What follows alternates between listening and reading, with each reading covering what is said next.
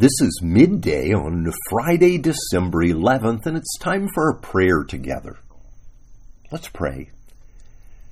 Lord God, we remember your promises to us, that you promised to fully redeem us, to redeem us with your outstretched arm and with many acts and wonders. We also remember that you've promised that you would take us as your people, and you would be our God. And you would bring us to that place that you've prepared for us.